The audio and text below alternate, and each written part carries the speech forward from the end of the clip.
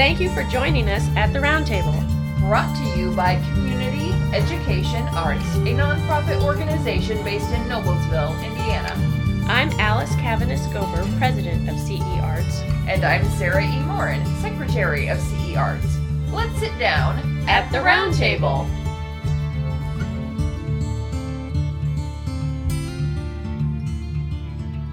Welcome back to this year's NICE discussion. On to the next selection. Yes. So my next choice is The Story of an Hour by Kate Chopin. Ah, yeah. Yep. Since I've read written in 1894. Mm-hmm. And, this is an early feminist short story. I was looking for, because usually we have at least something each year that's not a novel. Mm-hmm. And so I was looking for some either stories, short stories, or plays or poems. Mm-hmm. So some of mine on this list are those.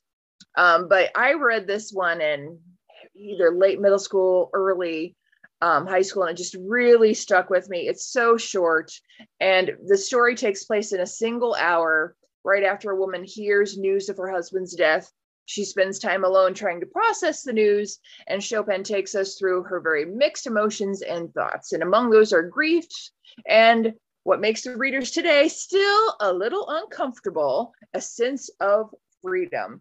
And I just think you and I would have a lot of fun. I'm liking that. The feminist stuff. Yeah, and I'm liking that controversial reaction to someone's death. And I think that's something that personally myself, I think that in certain situations, a loss can be a relief. And I think that is something that society should be more accepting of. So I'm very interested. And I haven't read that in a long time. I would say it's probably been at least 20 to 25 years since I've read that, but I'm liking that idea. How do you think it would relate in terms of the creation of any inspired artworks of any kind? Yeah, I think that might be its weak point. I think that we might have the same thing as we did for Yellow Wallpaper, although Yellow Wallpaper had obviously yellow wallpaper in it, but where people might relate.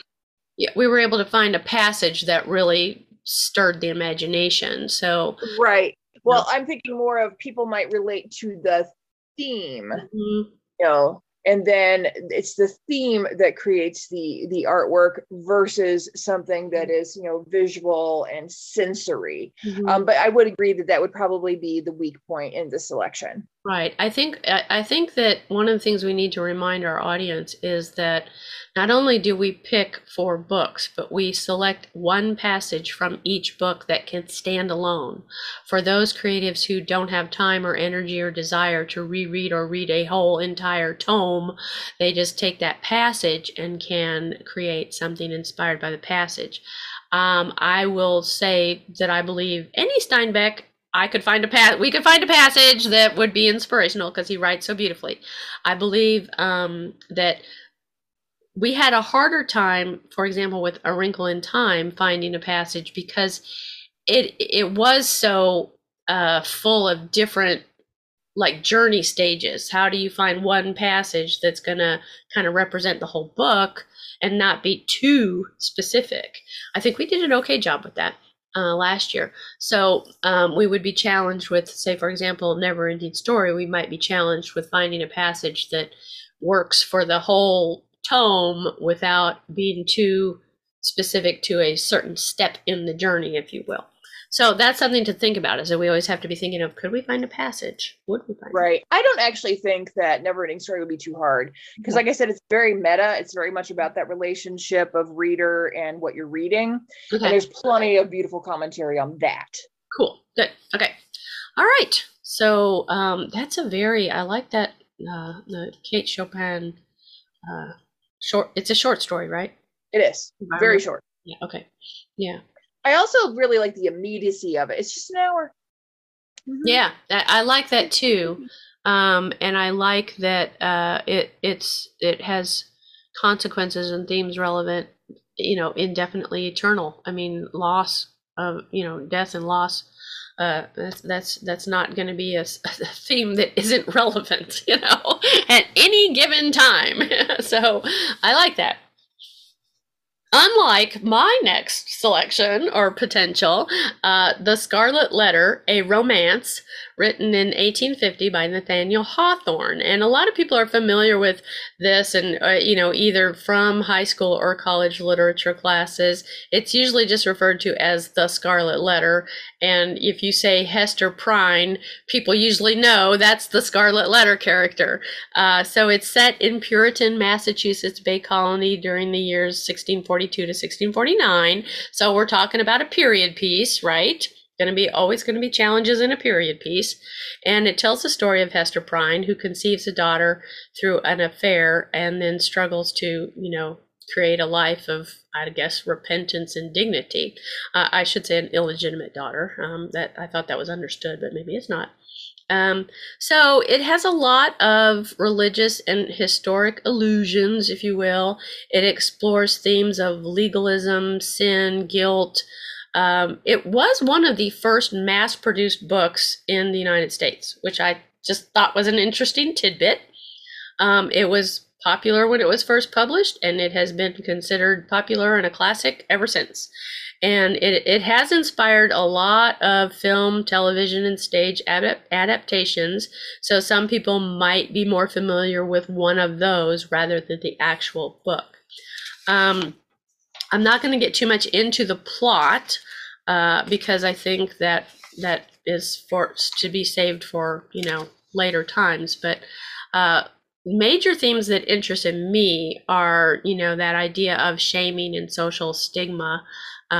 For Hester has public humiliation, and the father of her child, the Reverend Dimmesdale, has private shame and fear of exposure. And of course, right there, the woman's shame is public. The man's is not exposed. And and that right there is meat on the bone for me, I mean, so it's interesting also that in the book, their liaison is not really spoken of directly, and so the circumstances that led to her pregnancy and how the affair was kept secret is never really revealed. That's not really a plot point, and that is very interesting too. It's definitely like a after the fact story, and the main fact is just never really clarified. So there's an awful lot of Hawthorne himself as the writer. He described in the book, there's a lot of a description of the space between materialism and dreaminess, for lack of a better phrase, a neutral territory. He called that, somewhere between the real world and fairyland, where the actual land and the imaginary may meet, and each imbues itself with the nature of the other. That last part was a quote. So it's a really interesting space that he gave himself to create the story and explore a lot of themes. So there are themes that kind of echo Adam and Eve, because sin results in expulsion and suffering, but also results in knowledge. So there's a lot going on in Hester Prynne herself in her internal dialogue, where she is dealing with not just the physical manifestations of her, quote, sin, and reminders of painful solitude, but she also contemplates casting off that shame and everything for freedom. In a way, she's free, more free. So there's a lot that I like about that. There's a lot of allegorical or metaphorical things, a fall from grace for the Reverend Dimmesdale, even if nobody knows about it, he does. There's a rose bush that symbolizes a lot. There's, misshapen bodies that symbolize stuff. Anger of the soul is it comes out in this misshapen body of the Chillingworth character. So there's a lot going on in this. And then the extreme legalism of Puritans is also something that is, in my mind, kind of important, because the Puritans founded America as we know it. They were not the original inhabitants of this land, but the Puritan philosophies and ethics and moralism and all that stuff really, played an important part in American culture and society even today. So I thought that would be kind of interesting. This book, it's a classic.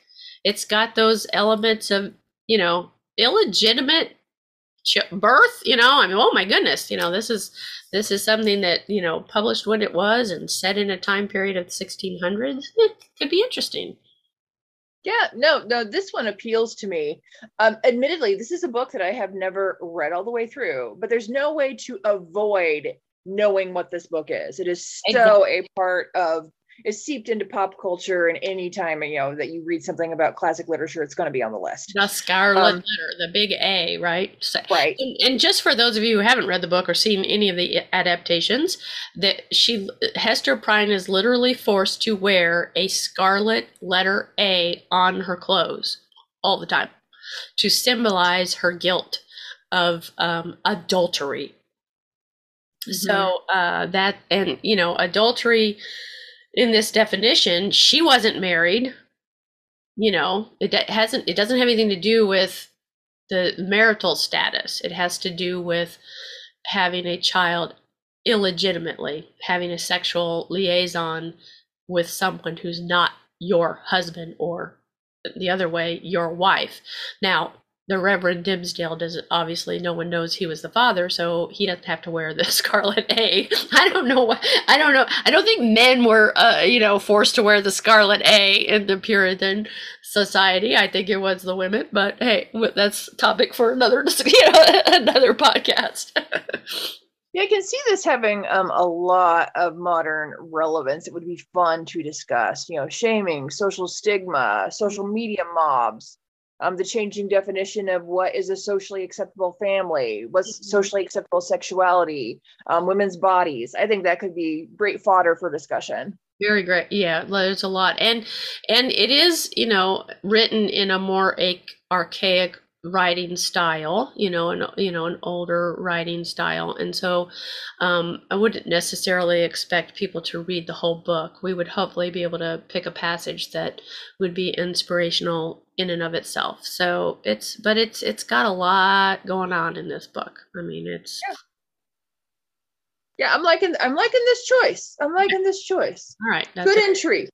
Good possibility. All right. Okay. My next one is also a short story. And this one I read for the first time in college, and it was creepy then. And I recently listened to a podcast where they read it out loud, and it was even creepier now. And that is The Lottery by Shirley Jackson. Oh, yes. 1948. Yeah, very. But my only concern about this one is it may be overdone, but here's a little synopsis of it. It was first published in the New Yorker. The story describes a fictional small town which observes an annual tradition known as the lottery, in which a member of the community is selected by chance. The preparations for and execution of the lottery are both described in detail. And man, I don't want to give a spoiler too early, but here's the beauty of this thing to me. It is described in such mundane detail to begin with that you're just like, oh, this could be my town. All these little interactions in between people, it's just like it's a social get together for the 4th of July. It all seems so natural. And then slowly this feeling of there's something that's going to happen. We don't know quite what, but there's something that's off here. Mm-hmm. And then the random selection of somebody for a not good outcome. I would love to delve into this for so many reasons. I feel like this is a short story that has spoken to multiple generations. Right. And I could speak to our generation for, I know that who gets COVID is not completely random, but I would say that sometimes disease feels random. Like, why do you get it and I don't get it? Why do you die and I don't die? Mm-hmm. And so that idea of who is selected and why, but also sometimes I think, again, going back to the theme of like social shaming, why is such and such a person selected out for the mob to get? Right. Right. So that's what really appeals to me about the lottery. Okay. I think that would be a good one. I mean, I like that it's short. I'm very short with it. It's kind of like I think movies and other adaptations have happened from this that are full length, if you will. And it's kind of like Brokeback Mountain. That was originally a short story, and it became a full feature film, much more, fully realized than maybe the short story might lend itself to. So I do like that as a possible one. Join us next time as we continue our discussion of our nice books. This has been At the Round Table with Alice and Sarah E. of Community Education Arts. Our nonprofit organization is based in Noblesville, Indiana. You can find us online at cearts.org.